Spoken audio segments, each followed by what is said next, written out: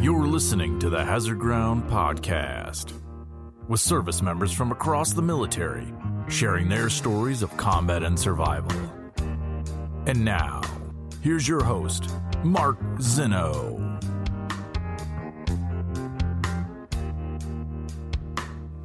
Welcome into the Hazard Ground Podcast. As always, we appreciate you joining us each and every week.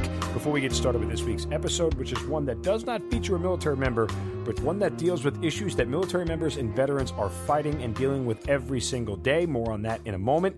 But a reminder to continue to hit Apple Podcasts. Please get on Apple Podcasts and leave us a review. We want to get to at least 1,000. We're about halfway there right now. We continue to get better in this department, and it's really easy for you guys to do. It doesn't have to be a very lengthy review. In fact, you can do it from your smartphone if you're listening to this via Apple Podcast. If you click on the Hazard Ground and scroll down to the bottom, you'll see a rating and a review. Just leave a quick review. Tell us what you like. Give us 5 stars, and that is it. It is very simple, very fast, and very easy. Speaking of very easy, go to our website, hazardground.com, and click on the Sponsors tab on the top of the homepage or the Amazon button at the bottom of the homepage, and it will direct you right to Amazon, and you can do all your normal Amazon shopping. We'll get a percentage of what you guys spend, and then we'll donate a percentage of that back to the charities and organizations you've heard featured here on the Hazard Ground. It's a very easy way to help out veterans organizations, really from your own house, from your living room, and even on your smartphone. When you go to hazardground.com or your smartphone and you click on the Amazon button, it'll direct you to the Amazon app, so all of your information is still loaded. You don't have to put in your credit card or anything like that. It's very simple and very, very easy. Don't forget to follow us on all the social media sites, Facebook, Twitter, and Instagram at Hazard Ground, at Hazard Ground Podcast. Subscribe to the YouTube channel. And as always, if you have a guest suggestion, please email us, producer@hazardground.com. And if you have been following us on social media, you'll see us reposting some of the reviews and some of the emails and messages that we're getting from you guys. We love to share those, so continue to give us the feedback about what you love about this show and continue to be part of the Hazard Ground community.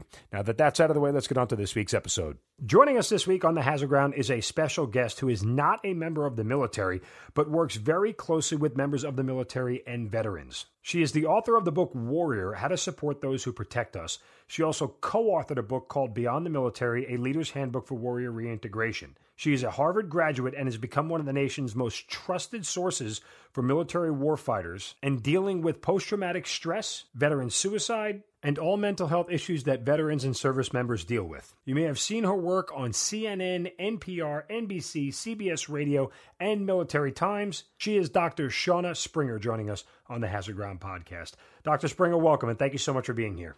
Thank you. It's really good to be here with you. All right. We talk a ton on the podcast about PTSD, mental trauma, the things that soldiers have to recover from all the time. It's a consistent theme. So as one of the foremost experts in this area, I know our audience is excited to hear your thoughts. What is interesting, as I was reading your story before we start, is even though you're not in the military, you sort of grew up in a military household. As I understand it, your father was like a Marine Corps drill instructor to you as a kid. Yeah, very much so. He literally read The Great Santini and thought that would make a great parenting manual. So many of the things that I experienced growing up were from that mold, including, running at early in the morning with my siblings, miles in the dark, and competing in local track meets, wearing T-shirts that said property of team, our name. And sending us abroad from a young age to do ministry and service-oriented trips by ourselves in different countries for different reasons. So there were all of these, campaigns against fear and helping us overcome our natural boundaries around fear and things that we would otherwise be uncomfortable doing. And it's really what made me feel at home with those who have served. The commitment to service and the deeper values that I was raised with, and the discipline and the teamwork. So yes, I'm not a military service member, but military folks feel like home to me in many cases. All right. Well, let me dive into this here, just for the audience's sake, and give some more clarity. You talked about your father getting you up 3 times a week at 5 a.m. as young as 5 years old to run laps in the dark around a local track.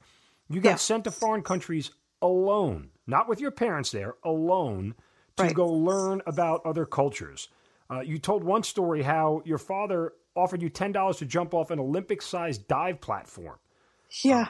I mean, okay, it's 2021, and by no means am I like, a softie or a sense, but, in today's times, this is like almost abuse-like.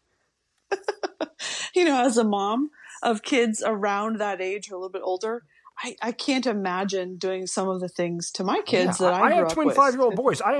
Listen, I don't want to get up and run laps at 5 a.m. Like 7:30, okay, I'm all right. But, dragging my kids out of bed in the morning just to get them ready for kindergarten is a challenge. To get them up and moving and running is maniacal, it seems like. I had nightmares sometimes about being awakened by a sweaty-toothed madman into college, and probably exercised some of that by writing, sort of in these fiction writing pieces that I wrote about some of my early childhood. Now, having said that, my dad is someone that is really an amazing person that I have deep respect for, who's one of the smartest people I've ever met, who fights for people in his way, in his life as a litigator and an attorney. So, he is somebody that is fear-inducing for most adults. I'm wired a little differently. My kids know they're safe from me getting up at like 4 a.m, 5 a.m. Usually kids love going to grandma and grandpa's. Not in your case. They love him, but he's different with them, than he was with us. Like that story of the Olympic diving platform. It was one of those, the Olympics came to LA in 1984. Carl Lewis and Greg Louganis and many of the Olympians.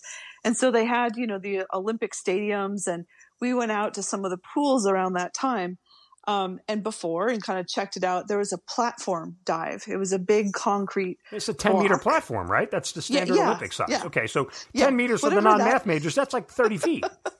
It seemed like I was going to just die. Like that's daunting for adults. Yeah, it was terrifying. And I couldn't swim. So there was an element of trust. He was in the pool and said, jump and I'll scoop you up. Now, what people need to understand is this is coming on the heels of a lot of other challenges. Like I remember he told my brother that he would give him $10 if he would run out into the middle of like a parade and give a girl that he'd never met a kiss on the hand. So that I would do as a dad. That's me. So you get enough of that and it becomes kind of the literally the stream you swim in, right? So when he challenged me and said, I'll give you $10 and I'm going to pick you up out of the pool. And, I believed him and I jumped and I was terrified and I got $10, which felt like, a lot of money to me at the time. So, looking back, I can see how extreme some of it was, but it's made me a lot less afraid. So I'm ambivalent about some of it. I got to tell you, Well, let me ask you clinically as a psychologist here, when you think back on that and you study, is there anything you look at your dad and say, like, there was, I don't want to say misfiring synapses per se, but like psychologically, do you feel like that could have done more harm than good? This is where the ambivalence comes in, because I wouldn't say that I had an easy childhood, but he is a tremendous asset to a lot of people. And I don't know if I could do the work that I do without having had that childhood. I continually hear from warfighters that they are amazed that I'm not shocked by anything, that I don't have any fear of them, that I don't, emit an anxious energy. They can tell me anything they want to. And it's because I had a lifetime of pushing myself through challenges, not of my own will in the early years, but then later it became something I adopted. So even when I wasn't required to go on these trips in college, I went down to Peru and I lived, on the Amazon River with a group of Shipibo Indians, and we hunted alligators at night. And that was an adventure. I had other, adventures during the summers. And so when my husband and I met back at Harvard, one of our first summers together was we went down to Chile and we did a lot of adventurous things down there when we were dating. So it became a part of my values. And so I don't know. I mean, I feel ambivalent about it. I have to ask, what was Mom's opinion on all this? I mean, I like swing the kids around and roughhouse with them, and my old lady loses her mind when I do that to the children. Your mom was okay with, you launching from a 10-meter platform into the pool? My mom is German and Norwegian, and her father was quite a person in his time, and her mom as well. They were both, her grandma was a cut the crap kind of person, I would say, when she was alive. Just cut your guff and get to work. And her dad was an engineer who worked on some kind of high-profile war-related projects. And so they were extreme people. And I think that, she was right there on all the runs with us. So even if she wasn't pushing for this, way of raising us, she was certainly right along with us. Wow. On all those runs. Now, hypothetically speaking, if I came into your office and told you a story that I did this with my children, clinically, what would you say to a parent? You got me there. I don't know. I'd be asking a lot of questions. It's different when you put it that way. Yeah, I mean, again, and no judgment, honestly. I mean, everybody grows up differently, and one thing I've learned in the short time that I've been a parent is you don't critique other people's parenting, and you certainly don't do it to their face, but because everybody's a product of their experiences, and so from that standpoint, that doesn't make you a good or bad parent. I mean, I think there are some things we all genuinely feel are crossing the line, but while this may be out there, I don't know if it crosses the line, especially when you know your children and what they can handle. So I guess I just am expressing, some parental anxiety and trying to understand. And I'm thinking if I was to put my kids through this, what their reaction would be. And I don't really know. Well, I have, my own, anxiety as a parent now, with little ones. And so I feel you on that. But at the same time, in retrospect, to give him credit, I hear all the time from people, you're so different. You're not like other people that are not military service members. You really understand and you're not afraid of us. And I hear that so often. And I think it's a lot to do validation? With. I mean, it makes some of that pain worth it. And it's, what I've learned about trauma, right, is whether this was a trauma or not, it was painful and it shaped me. And when you take things that are painful and you make meaning out of them, it's an incredible fuel for what you want to do with your life. And so I think it's operated that way in my life. I mean, I'm not raising my kids on the same, kind of model, but, I have ambivalence about it. I see the positive sides of this in retrospect. Yeah. I'll quote my Catholic school upbringing, St. Thomas Aquinas: to live is to suffer, to survive is to find meaning in the suffering. And there is some of that, right? And I think that's what we grow from and that's what we learn from. So I get that much. Was there anything that you did not do that your dad had thrown your way as a kid? I tried one time. That didn't go so well for me. I tried to be, I was probably the most rebellious, actually, of my siblings. And maybe they found like more, sneaky ways at times. I don't want to give away their stuff, but I was outright rebellious and got, old school punished for that at times. It's a different model. And at the same time, like I wonder when people in the warfighter community say to me things like, "You've been initiated into suffering," I think that's what they mean, is that there's a recognition that we share that has helped me connect with people that I serve, even though I haven't served in the military. I haven't deployed to a war zone.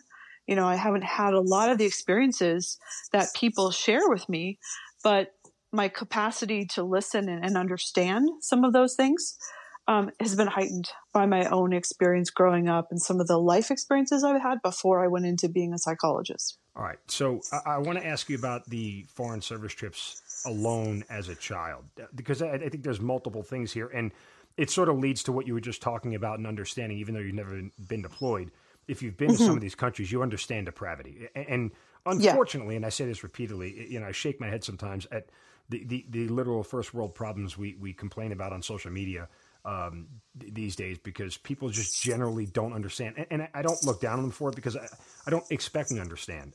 And I'm not going to, go into the old cliche of how fortunate we are in America and how we listen, not everybody in America is leading a charmed life. I get that. And there is depravity in America, but it's a different kind of depravity when you are in Chile or Peru or some of these other countries that don't have, the structure of government that we have. But I wonder, as a kid, that separation anxiety from parents at a young age, that seems more of the fear than actual survival in a foreign country. I don't know that I had a lot of that.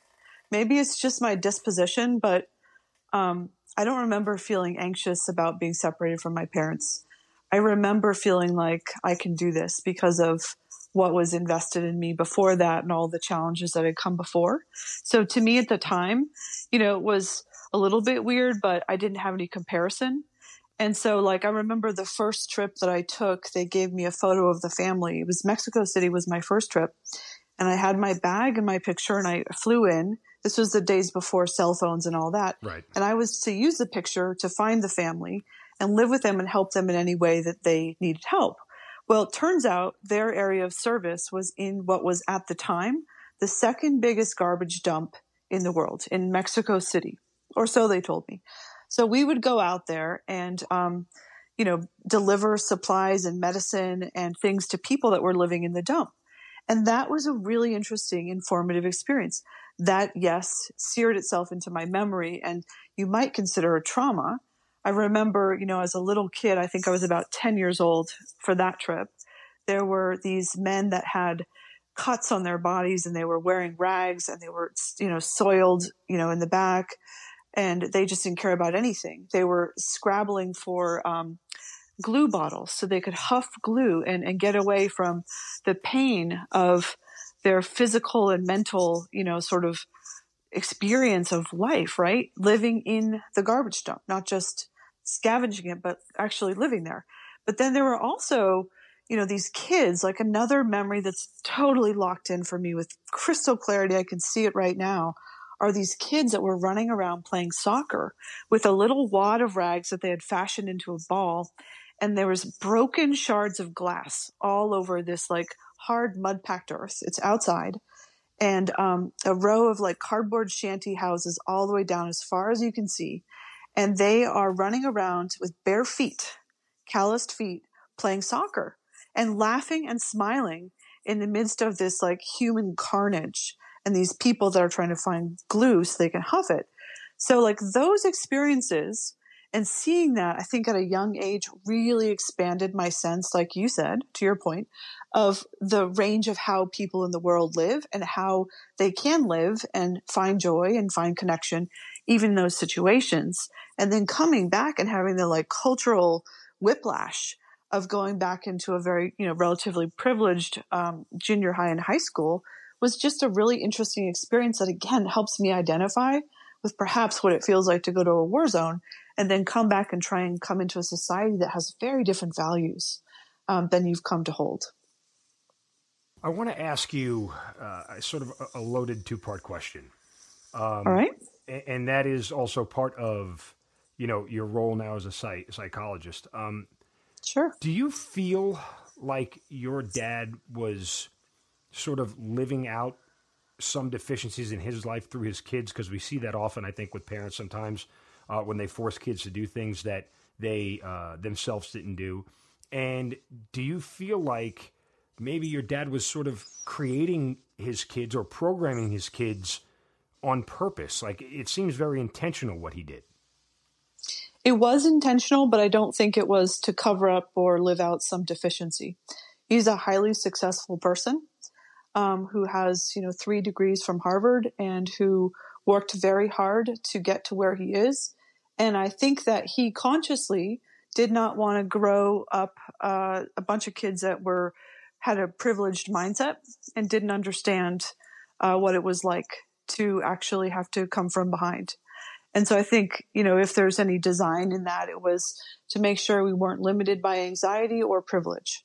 And so my sense is that my parents agreed that that was an important value set for both of them and that they pushed us because of their values, that some of which became our values. And, sometimes like any kid, we go our own way and define our own values for our future. All right. Well, I mean, it's a lot to process from the outside. I can only imagine what it was from the inside. So your dad went to Harvard as well. Is that why you had sort of geared up to go there? I went back to check out the campus, and I had the kind of feeling that I had when I met my husband and when I found a house that I knew I was going to buy.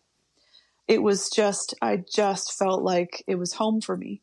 And so, yes, the reason why it was on the college tour was because, that was a college I wanted to check out, I'm sure in relation to my dad's good experience there. But it was some of the best 4 years of my life. And that was just a time when I really blossomed and became, confident in arguing with my classmates in classrooms, like the way that we would at Harvard is we'd have sections and we would take on a topic and then we would say what we think. And after a high school experience where I was always kind of suppressing really what I thought because I wanted to, not look too smart, I really came into myself and was able to kind of really say what I thought about things and develop my thinking and friendships. And it was a glorious 4 years, honestly. Did you know you wanted to be a psychologist when you went there? Nope. I was going to be a lawyer. I was going to take over my dad's law firm. And then I ended up, interestingly, a couple of years ago for my 20th reunion, I ended up being invited to do a panel of people that chose unconventional careers. So most of my classmates, I would say a big majority went into investment banking, consulting, law, or medicine. And I did a panel with a bunch of people that did some really fascinating things. And then I was asked to also kind of be part of the panel and talk about my work in support of our nation's warfighters and how that's, central to my purpose and will always be central to my purpose no matter what else I do as a psychologist. All right. So when did you get involved in sort of the warfighter community in that tribe, like as far as treating them? I mean, obviously that wasn't your focus going in, right? It wasn't about military. It was just about helping people or I know you do a lot of stuff with relationships and marriage as well. Yeah. Like, what was your initial focus when you started? Yeah. So thanks. Great questions. A lot of stuff coming up. So I did 10 years really focused on close relationships before I ever started working with the military population.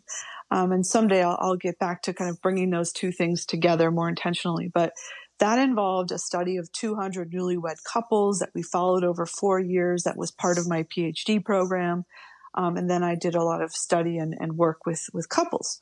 And during my internship year, I did a rotation at the Gainesville VA. And that's where I first felt like, oh, there's something different about this population. And I really enjoy working with this population. There's something about a shared value set. And it was almost like a kind of a recognition, even though, again, I don't want to say that I'm like exactly, if anything, it's an honor that I've been adopted into the tribe by the warfighter community as much as I have. I'm not a military veteran, but there was a feeling of just mutual respect and recognition that I started to see during that internship. And then I took a full-time position in a VA and was in the VA for 8 years. And that's when I really blossomed in my professional line of work and in terms of a population that was really important to me. So, I mean, there's a lot of this center around 9/11 and, obviously post that is when all of this really, became a real thing. But even that, it didn't happen until, 10 years after 9/11 when we started actually using the word PTSD, in common usage. But when do you actually start in your career with veterans? Yeah, so I was 2009 was when I started in the VA. And so I don't really think it was related to 9/11 or, to be honest, very intentional on my part. It kind of took me by surprise. It wasn't something I had planned out and, orchestrated long ago. I just recognized that I really liked working with this population. And so I came to work at the VA. I was a general mental health psychologist, and it was before we had PTSD specialty teams.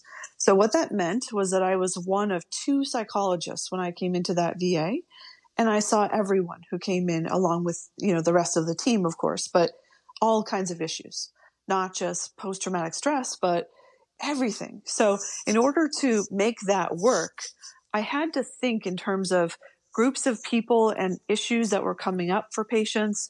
And so I started really getting a head start on thinking about issues like moral injury, like how do I build trust with veterans as a civilian, like survivor guilt.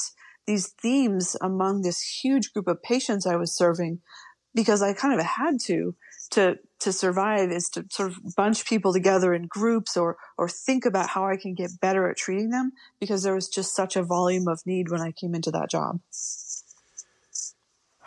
All right. So there's a lot to dissect when it comes to, veterans and the issues that they deal with.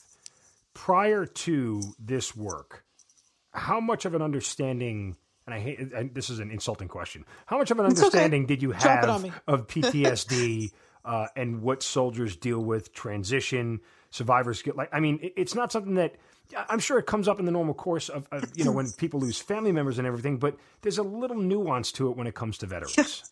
Yeah, there's a lot. I had no understanding. None. So when, my first week on the job, I got a list of 100 patients and they said, these people have been waiting a long time to, have us bring you on board. Some of them are really angry. Call them and find out what they need. I thought I was, there, fresh troops had arrived, and I got totally cut down by one of them who said basically, like, who do you think you are? Who do you think, why do you think you can understand me when you haven't had any of my experiences? And it wasn't personal, but he was right. That really sent me down a path of, do I have what it takes to really support those I'm here to walk with? And that question changed everything for me, because out of that sense of, I don't know if I do understand, I started to think differently about some of the things that we take for granted. For example, I think one of the huge misconceptions is that what veterans see and do in war is the source of their trauma. Sometimes. But a lot of times they're just too scared to say, it didn't bother me that I had to kill that person. That's what a soldier does. It wasn't that really bothered me, but this thing over here, just surviving when one of my brothers was killed, that was the trauma. That's the thing I've locked 10 levels in the vault and have never talked to anyone about. So the things that we think are the trauma are often projections of our own experience based on who we are and what we've experienced and what we would find traumatizing. And so the reason I wrote my book, Warrior, is to shed light on all of these areas that I really think that 10 years ago, and many people need to understand much differently than we do now. One of the things I talk about a lot with guests on the show is the concept that the person you were before you went to combat, that person dies when you go to combat. Whether something bad happened to you or not, that experience alters you forever, and you're never the same again. I was fortunate enough to, leave combat with, not many physical wounds, but I know damn well that the world I saw before I went to combat, I'll never see it again, because I just don't look at things the same way, because it is such an altering experience. And the only people who tend to understand it, and this is part of the isolation issue that we deal with, are other people who went through it with us. And I think bridging that gap and finding people who you can relate to is incredibly difficult. But, let's stay with the idea that the person dies. What have you learned about combat that, is a theme that changes people the most, beyond the simple stuff of bombs and bullets and blood and all the other stuff? Yeah, well, it certainly is an initiation. And one of the things that will never be the same again, to your point, is that you'll never just inhabit one world. That one of the underappreciated sacrifices is that you're always going to hold these two worlds and these two selves in tension. And that can create a lot of problems for people if they don't have someone to really walk with them through the reintegration process. So there's the, person you are as a warfighter or warrior, the qualities you need to have to do that job well are various, qualities. And, like one of the examples, and really it came from conversation and writing that Karl Marlantes has done, so I need to give credit for this, but really working through this concept that you can, as a warfighter, be okay with or even feel happy about taking someone out if they're a threat to you and your brothers and sisters in arms, and not be a sociopath. There is so much context lost. I have always boiled it down to one simple thing: him or me. The choice is easy from that standpoint. I can Right. cognitively, there's cognitive dissonance there that I can clear. Not a problem. I mean, it doesn't keep me up at night, never has, never will. Right. Because it was more important for me to bring home everybody that was with me than anything else. And the whole need to make an omelet, break a few eggs. It's the normal course of business, right? Right. As callous as that is, it isn't, though, in that context. Right. What mother wouldn't take out somebody that threatens her kid? In that context, it isn't. And context is so important. And in the political sense, it's awful hard when we have to deal with people who wear a suit and they're 50,000 miles away making decisions on how and when I can fire my weapon at the enemy. You're not standing where I am. Your life is not in danger. It's easy for you to put these constraints on me, but at the end of the day,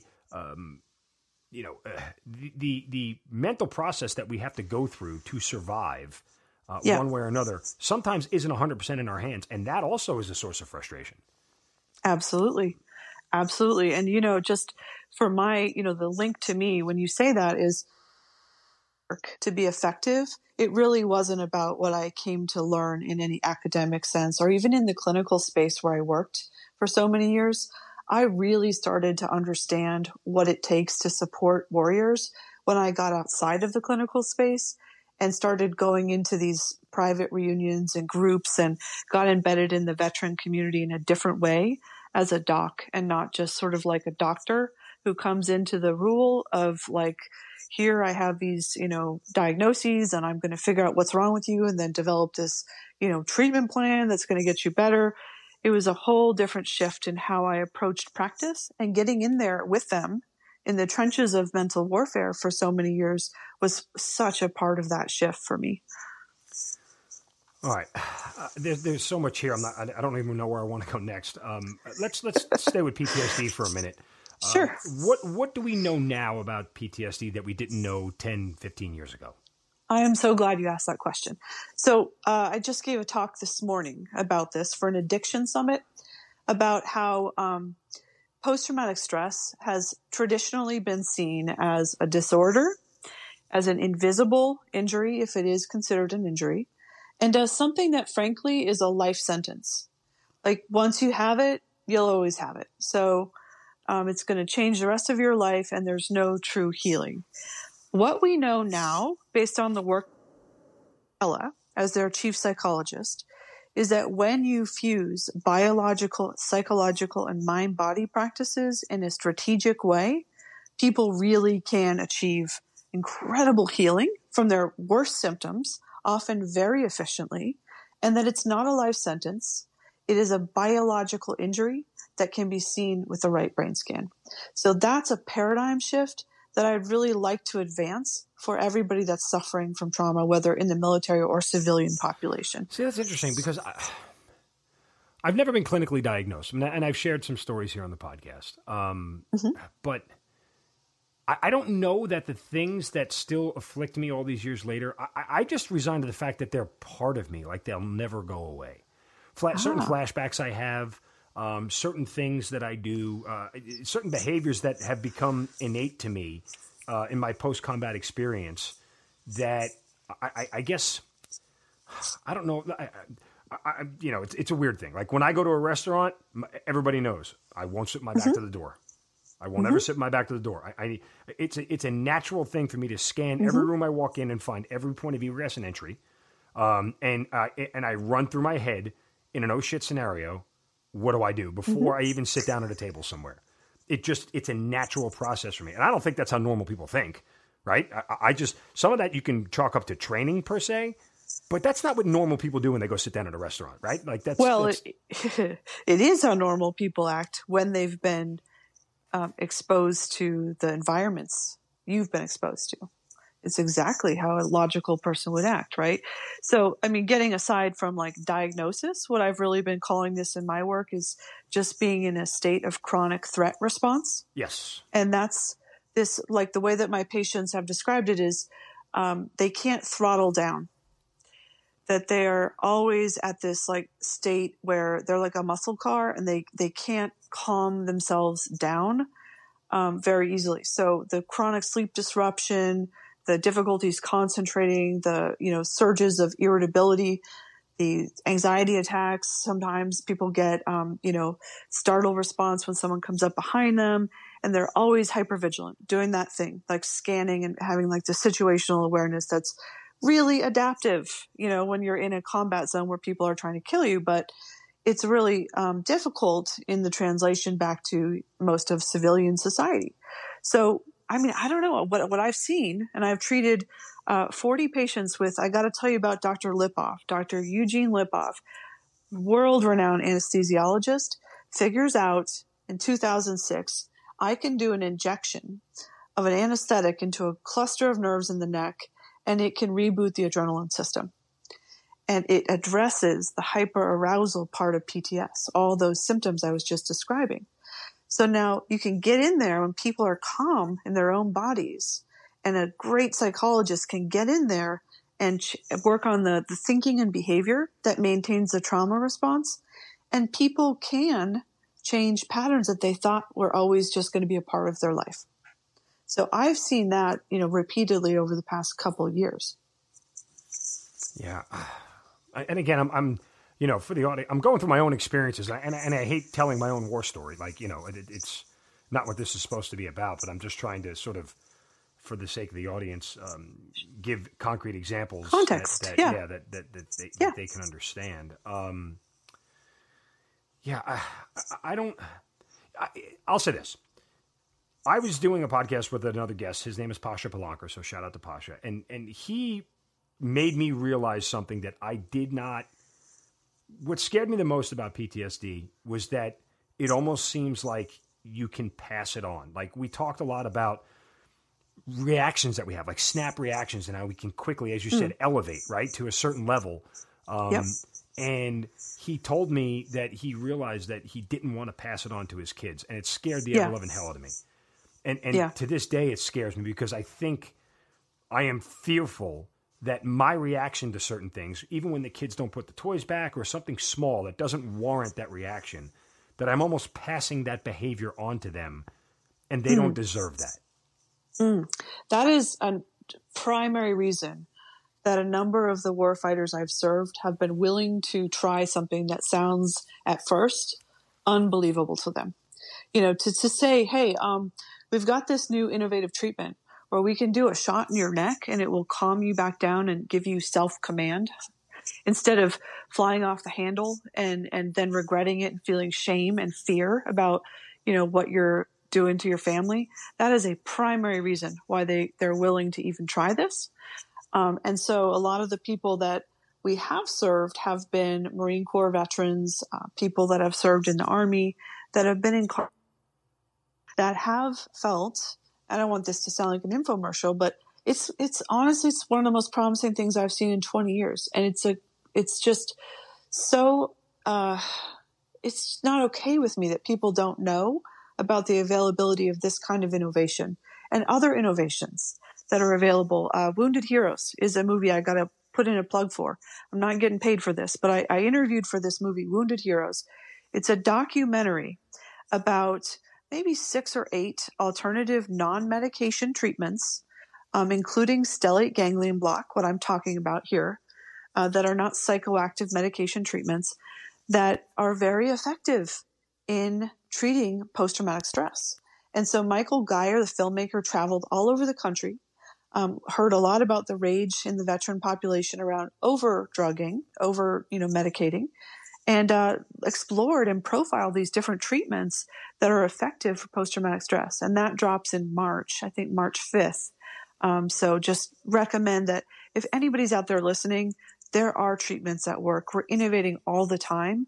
And don't let people tell you that, you got to be stuck with this, because that movie profiles several treatments that I'm not involved in, but are very, very effective. You mentioned drugs, and it sort of brings me to the opioid issue, that we deal with soldiers who are wounded, but also the self-medication aspect of this whole thing. Listen, it's not shocking that anybody who has a bad day wants a stiff drink at the end of it, right? Like, and right. Stiff drink may lead to 10 stiff drinks and so on and so forth, and a whole bunch of bad decisions.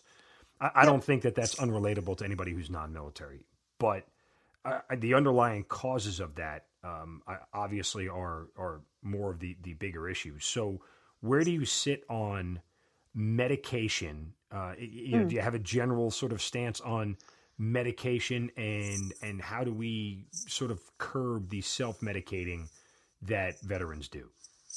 I do have a stance. I shared some of it for that movie when I interviewed, but basically my stance is this.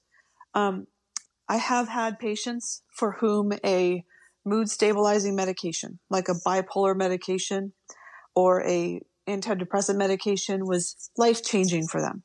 So I don't want to promote the message that all medication is bad. However, it's the over-medication, and the idea of that is when you lose self-command, you lose control of the process. So what a lot of, I think, patients will get into is a cycle where, one medication causes sort of an unfortunate side effect, in some way. And so then they are put on a second medication, and then it kind of just like adds up and accrues into this layered effect of being on so many medications for such a young person. And then you're talking about just alcohol and that being a thing that people do, right? Same principles. When a person doesn't feel like they're in control of that, when it's not something that they're taking out of their own free will and it's a healthy decision, but it's really taking over their life and they don't really have a choice, that's when you want to take a look at it and say, how is this affecting me? Is this affecting me, my relationships, what I want to do with the time and energy I've been given in life? That's where you want to look at that, whether that's alcohol or lots of psych meds. I mean, how do we clinically, and how do you clinically, when it comes to any prescription medication, behavior, antidepressants, whatever you were mentioning before, what's the line? Like, when do you just up the dosage because it's not enough, and when do you decide that the medication isn't working? And because it almost seems like a lot of this over the last 10 years has been trial by error. And unfortunately, the veterans are the ones paying the price for it, because there's not a lot of, there isn't any studies on this, right? Like, we just don't have the data points at this point to know enough about the whole thing. Now, in another 10 years, after 20 plus years of combat, we probably should. But in the meantime, the course of business I talked about earlier, well, the course of business in this case is veterans are dying at a rate that is unacceptable. Yeah, so I'm not a psychiatrist, so I don't prescribe medications, but I've worked with good psychiatrists, and I can say from that experience that they use a very careful and conservative scientific process, and the veteran feels empowered through the process if it's working well. So what that looks like in practice is you instead of let's try these 3 medications, you just try one and you see how it goes, and you make a decision, whether or not to stay on that. And when they start adding up, then you really start to look at that. And whether or not the person needs to be on a medication or not in the first place, or stay on it, or just for a short time, that's a decision that patients should feel empowered to discuss and need to be able to advocate for themselves. If they feel like they're just getting, pills from their docs and they don't have a voice in that, that's a problem. That's a problem. This is not an extension of a system where you have to just, take 2 Motrin and move on. Although I respect and, have great respect for our military, that's a complaint that I hear often, is that, it's just sort of like, here's your, Motrin, a vitamin, M, and, suck it up and move on. When you come out of the military, you are reclaiming your rights as a citizen, a full citizen. And that means being able to advocate for yourself. And that means being able to say, no, that doesn't feel right for me, or I don't want to be on a medication, or let's try it, and maybe just for a short time and then I'll come off it. So I'm talking about general principles, because prescribing medications, adjusting them, it's really not my field or scope. So I want to stay in my scope and give some general principles, to help. Yeah. What in your experience has been tougher when it comes to veterans? Transitioning out of the military, or reintegrating and decompressing after combat? And what are the similarities and differences? Yeah, that's a great question. I would have to say, if I had to compare them, it's transitioning out of the military. Both are hard. Don't get me wrong. The decompression and the elasticity that it takes to go between roles and between worlds and selves is very difficult. So I want to say that. But what I've seen is that many people, people of strength and courage and, people that, you wouldn't expect to struggle, they do. That they often hit a wall in the transition out of the military. And so my book in 2019 with Jason Roncaroni, Beyond the Military, was a 400-page book about the psychological, cultural, and relationship factors that are high-risk factors around military transition. And right now, we see military transition in terms of what's going to be, the way to update your resume and get your next job. And we're looking at it as though military service members are coworkers and the central task is to help them find their next paid gig. And I don't think, and Jason, my co-author, we sort of reject that whole premise. And we say, no, this is really about how do you support someone who is losing their family, who just got cut off from people they love like family, and a way of life and an identity, roles and responsibilities that have given them purpose and meaning. How do you support someone through that? It is a gut punch. And there are so many psychological and cultural and relationship factors. Like, I can't tell you how many of my patients had a super strong relationship break up during transition. And so I wrote 80 pages in that book about relationship-focused risk factors around military transition because it's such a gut punch. And I don't think we're really factoring that in with our formal programming around transition. Yeah, I mean, I have remarked several times, because I'm in the latter stages of my career, I keep reminding people, at some point in time, we're all going to be told that we have to take the uniform off. Some people, it's voluntary and they do it after 4 years. Some people, it is forced after 24, 34 years. But we're all going to have to take the uniform off. And I keep reminding people, I've spent more of my life in a uniform than I have out of it. Right. And it is part of the very fabric of who I am. Now, I don't think it identifies me in any way, but I'd be lying if I said I wasn't completely scared about the day where I don't get to call myself, member of the U.S. Army anymore, because I don't know who that person is. I've never met that individual before. Yeah. Well, you're in good company because, going through that process and feeling like you've been stripped of your identity is a trauma for people. And, what they discover, the good news is, if they go through the process in a well-informed way with the right insights and the right support, they come to see that the qualities that made them a warrior are deeper than the uniform or what they did in the time in service. That what a warrior is, and let me maybe share this with you. This is just my definition of what a warrior is somebody who is willing to, who has clarity of thought about the sacred values that they would be willing to give their life for, the people that they would die for, and they have the willingness to make personal sacrifices, continual personal sacrifices in support of those people or those sacred values. And that is not something that you have to kill off when you transition out. It is something that you actually need to, I believe, reclaim, and it's part of your evolution as a warrior throughout your lifespan. But I don't think veterans are getting that message.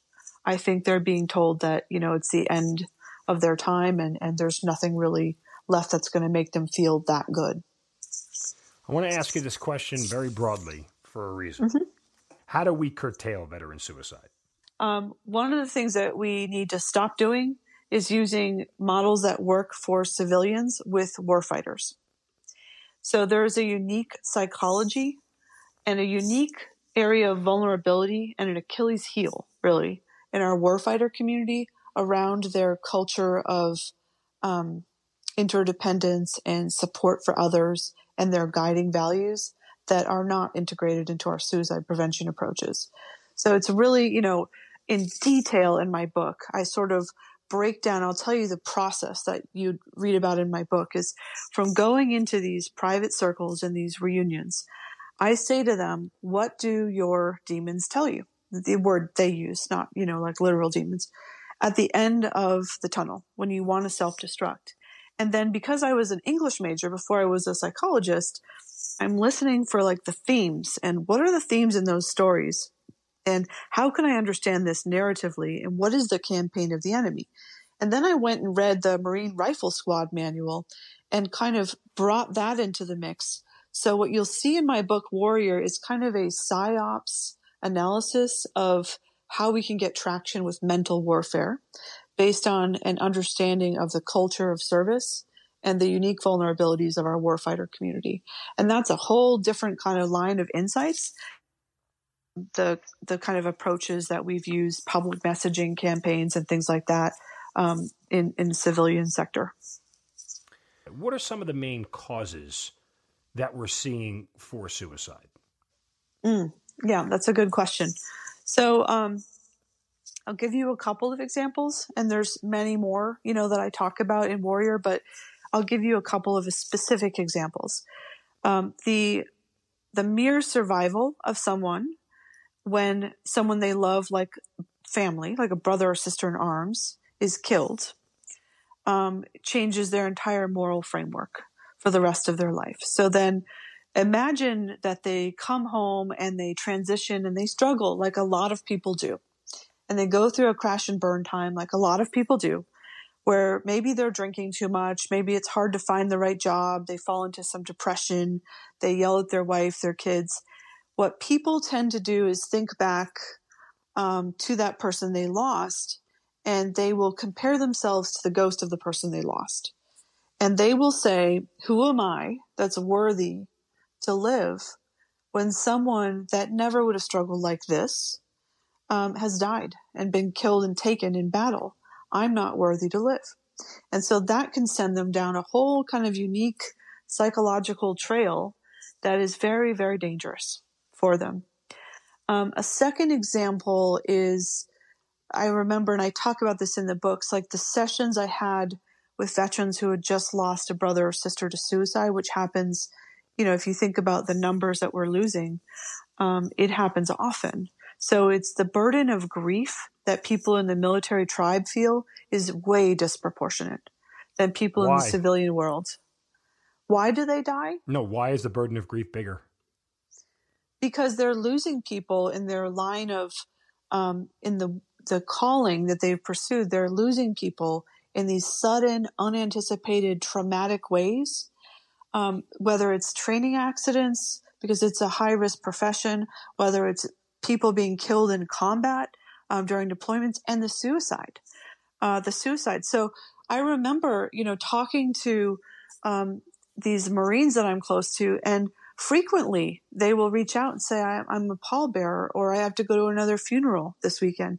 And there's just no analog for that among the network of people that I enjoy friendship with in the civilian world, to be continually going to funerals and having to serve as pallbearers and to be so close to so much loss, stacked on loss.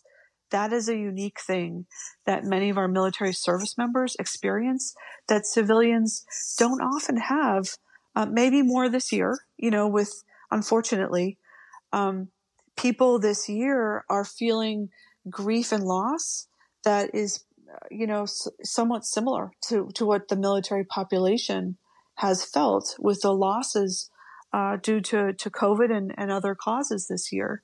So some veterans are saying to me, I feel a little bit less alien because I feel like people maybe can understand a little bit more what it feels like to walk around the world with 1,000 pounds of grief on your back.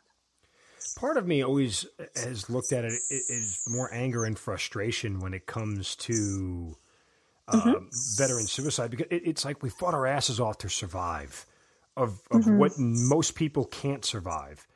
And to have it taken away from you in an arena where we could have done something to stop it is a big source of grief and anger and frustration, I think. Yeah, the worst feeling for a warrior is helplessness. It's the worst feeling. And so that's why I think, going back to the other example of those sessions where people would come into my office having just lost a brother or sister in arms to suicide, with questions that were just that would never have an answer, were high stakes, high risk times when there was so much anger at themselves for not seeing it. What does this mean for me? What does this mean for our relationship? Was our trust real? Why didn't he tell me? Doesn't he know I would have dropped everything and come to him? Like if he had just told me how bad it was. There was anger at the person who died. There was anger at, systems of care for perceived lack of responsiveness, anger at the spouse, anger at the parents, anger at the military, rage, just obliterating rage. And under rage, we know that there's other emotions. And one of those, emotions is, as you say, it's helplessness, which is pervasive. And that's why I wrote the tactical analysis of mental warfare, because people get pissed in a good way. Once they see the game and they understand the threats of the campaign of the enemy are predictable. There's certain messages that you'll hear, and there's a predictable way that you can deploy what you have that's going to be a power stronger than despair. But you really have to understand that and have the right insights and the right support. And that's how I would want to change our suicide prevention strategy when it comes to the warfighter and veteran community. Why don't soldiers talk more? I mean, I just think about me personally. Yeah. There are places that I haven't gone and things that I haven't discussed. Mostly, and this is just me personally, mostly because I don't want to peel that Band-Aid off. I know the wound is there. I'm reminded of it repeatedly. I exist pretty peacefully for the most part, but there are certain times where I think about certain things and the emotion seems to overwhelm me, and then I quickly escape from that place because I don't want to feel all those feelings again. Of course. But what are some of the reasons why soldiers, have you found, have trouble talking or don't talk at all? There's a lot of reasons. It's always like everything very complicated. So it depends on, who we're talking about. I'll give you some examples. So one of the themes that I've seen when soldiers don't talk to their wives, for example, is that usually you trace that upstream and there's a self-protective or other protective instinct. So it's a protective instinct that's usually at play. So for example, I don't want my spouse to live with the images that I live with. I want to protect her or him or whatever from experiencing those same things in their mind's eye. Or I don't want my spouse to see me as a monster or see me as a different person than I want to protect, how that person I love that I need sees me. And I'm not going to do anything to risk that. Or I don't want to risk getting the wrong response or an unhelpful response, or maybe my spouse will confirm that he or she doesn't really understand where I'm coming from, right? And then even with like other warriors, it's not true that people are going to talk about their stuff freely, because there's also a concern there with, well, does it make me look like, this weak is affecting me, right? More than them, right? So there's this, or, do we really want to dredge all of it up? Or are people going to be upset at me? There's a number of reasons why people don't talk about it. And one of the things that I think is so important, which I've seen work, is to create these circles where this stuff gets reckoned with directly. Because, this is not a confrontation here. Don't hear it that way. But just as a challenge, like the harder thing to do here is to face the problem and to take your armor off with people that are trustworthy and address it directly. And when you don't, that is something that can lead to unending distress in your life. And for some people can lead to a crisis, a mental health crisis. So having the ability to really walk with people in trust and be open with some people in your life, whether it's a trustworthy doc or a trusted spouse or a brother or sister in arms, that you can create that core unit around you, that you can take off your armor and not feel shame to share whatever's on your mind, is very important. I feel like I'm in a session right now. I'm not going to lie. Well, you asked a psychologist on. Sorry, I don't know any other way to be. I have too much guy. My head's a pretzel right now. It's a big pretzel. Oh crap! No, it's all. I'm trying to unkink. Yeah, people. it's all great information. I know our audience is seeing it that way. So how do we know when soldiers get better? Like, what does healing look like? And I know it's different for everybody, obviously. Yeah. But, I'm just kind of curious as far as, some of the examples that you've seen where you can tell you get that, breakthrough is the psychological term, right? We had an emotional breakthrough. When do we see those and how do we know what they look like? That is fun. That is a fun part of my job. And I get to see it all the more often now that we have a way of really getting people calm in their own bodies and then taking in a range of new insights. Their face changes. I mean, it is different for everybody. But their face changes. It's like hard to describe it, but it's almost as though there's like a shift from like attention and like a just weight to a sense of purpose and like integrity in the sense of like being aligned with your purpose. So some of the work, that I've done in groups and with individuals have entailed, setting a course for themselves with personal challenges that align them with their warrior code. And this is after the military. This is, that bigger definition of what it is to be a warrior. And they will go out and do these amazing things. This is one of the things I really like working with veterans around is because they know you take a hill, like you take that challenge and when they're persuaded, like that's the harder thing to do is reckon with your problems directly and evolve, keep evolving as a warrior. And you'll be stronger in the end when you do that. To answer your question, people get reinvigorated with a sense of meaning and purpose, and they use their pain and their grief and their trauma as fuel for doing incredible things that are very personally meaningful to them. And that's what varies. People, apply it to different things they care about, but that's when I know somebody's really turned a corner. Difficult question to answer. If it's true we are all a product of our experiences, is there anything we should change, in your professional opinion, about the military and the way we train that would alleviate some of these problems down the road, if that makes sense? Like, yeah. You said it before, we're taught to suck it up and drive on, right? It's a phrase, we suck it up and drive on. And we have learned that that's great for combat. That's great for training. Yeah. That's great for mission accomplishment. It's not great when you're struggling, right? Post-military life. Like, suck it up and drive on is not a solution because it only ends up leading you to bad decisions. So is there anything about the military, theoretically, that we could change in the way we train and how we raise people in the military that might prevent some of these things down the road from happening? Yeah, that's actually not an easy or a hard question at all for me.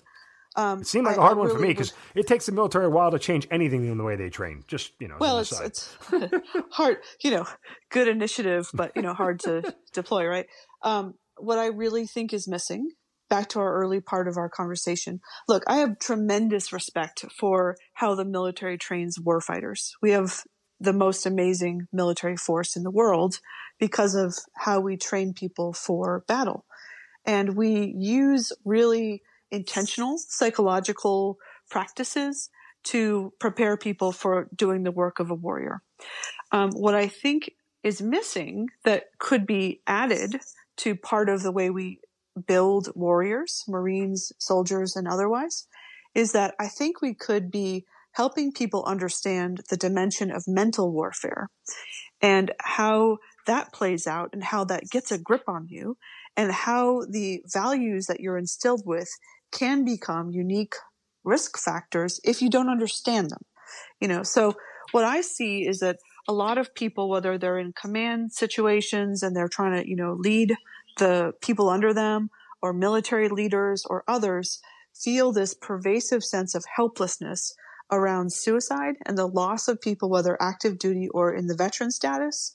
And I think if we trained in an understanding of the psychological analysis of mental warfare, that would change. People would recognize it and have a way of addressing it. The other thing is, I think, to your point, it's one thing to kind of be in a zone where you need to compartmentalize. I don't judge that or think it's wrong. Actually, I say that's what you need to do to survive that scenario and that situation. But going back to our earlier conversation that we inhabit two worlds, the warrior inhabits two worlds, you have to balance that out with inhabiting and living in the other world of reconnection to people and to values. And we do that by taking off our armor at times in an emotional sense and walking with people in this deep trust that we claim to have with people we would die for. And so that's a different kind of courage than the courage it takes to walk through go into a firefight. And a lot of warriors would prefer the firefight to the taking off of their emotional armor with people that they love and trust.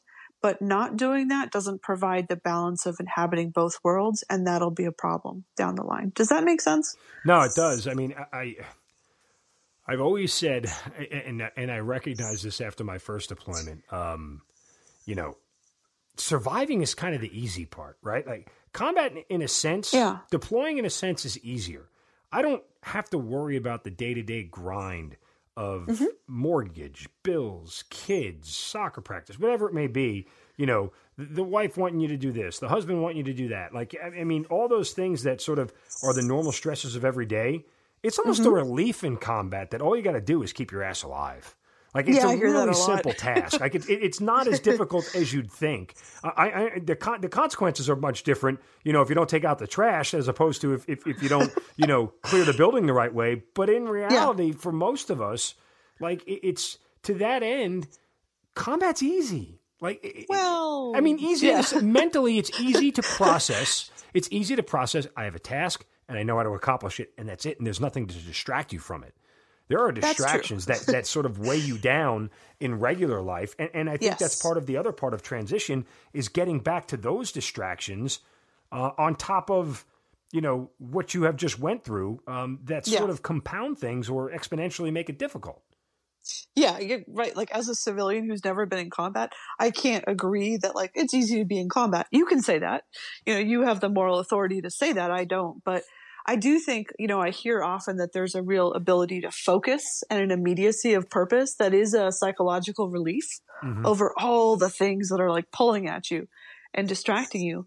But you have to be able to navigate both worlds. That's why when you're in combat, the most dangerous thing that happens to a soldier in a deployment area or in a war zone is if something back home is tugging at them, because it takes their focus away, right? Whether it's, maybe there's relationship issues or a child is sick or whatever, that laser focus that you have to stay alive now all of a sudden is being distracted by things that you have no control over. And we talked about the hopelessness, right? And the lack of control that drives us nuts. Like, that is what makes combat difficult. You mess with a soldier's pay, you mess with a Marine's family, all of a sudden the focus that they take into combat is now deterred. Right. And so, to do that and to have that laser focus, there are people at home, spouses and family members who are just navigating things on their own and trying to keep their soldier, their Marine, from being distracted. And that will change a relationship over time. So that needs to be re-knit together after transition and between combat deployments so that that family can come together and re-navigate their roles as a couple, so that the relationship doesn't become one of resentment and, somebody controlling one entire area of the relationship and the other person feeling like they're on the outside.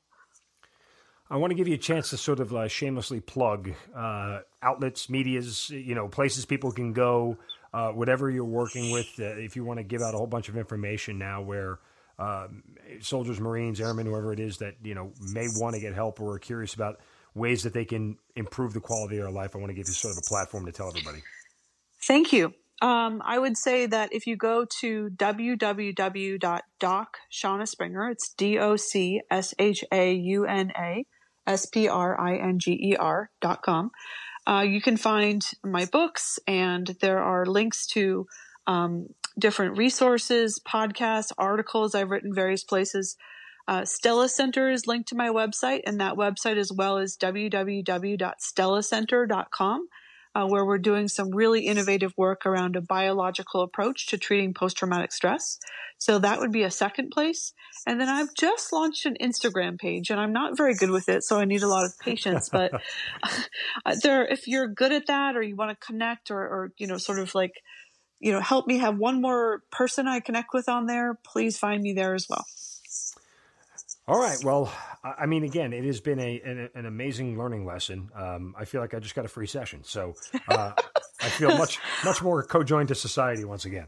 But no, I mean, in reality, there's so much here, right? I mean, it's impossible to nearly encompass it in a couple of hours or however long we've been talking. So, but I do think the point that, we bring to light is that there are more avenues now than there ever were before for veterans and soldiers and Marines and airmen to go get help, right? To go talk about it. And thankfully, the military at its glacier pace is slowly starting to allow mental health to be part of the complete body of work that is, a U.S. military member.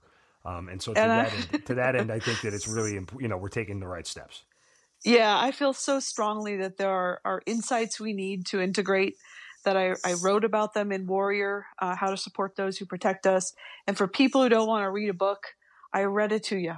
So there's an audiobook version that's available now as well, if people want to listen to it.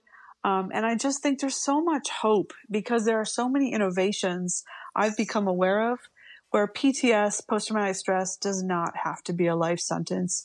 You really can accomplish an amazing amount of recovery with some of the things that we're doing now. Again, the book is Warrior, How to Support Those Who Protect Us. She also co-authored Beyond the Military, a leader's handbook for warrior reintegration. The website, DocShauna Springer.com, DocShauna Springer, like it sounds.com. I can't thank you enough for sharing your expertise, your time, and certainly just a wonderful conversation. And I hope that, for those listening out there, that you guys are getting something from this, guys and gals are getting something from it that will start to change your life in a positive direction. Because reminder again that they're, as you said, none of what we have done is a life sentence, right? Like, I think that's the most important thing. We're not stuck in the position that we are, and we can change our future, and the experiences that built us don't have to be the experiences that define us for the future.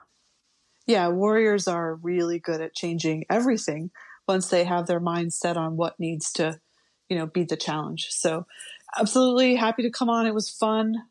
Thank you for having me. No, Dr. Shauna Springer, thank you so much for being part of the Hazard Ground. You've been listening to the Hazard Ground podcast, hosted by Mark Zinno. If you have an interesting story to tell and you'd like to be on the show, send us an email at producer@hazardground.com. And if you like the show, don't forget to subscribe, rate, and review on Apple Podcasts. Thanks for listening. We'll see you next time.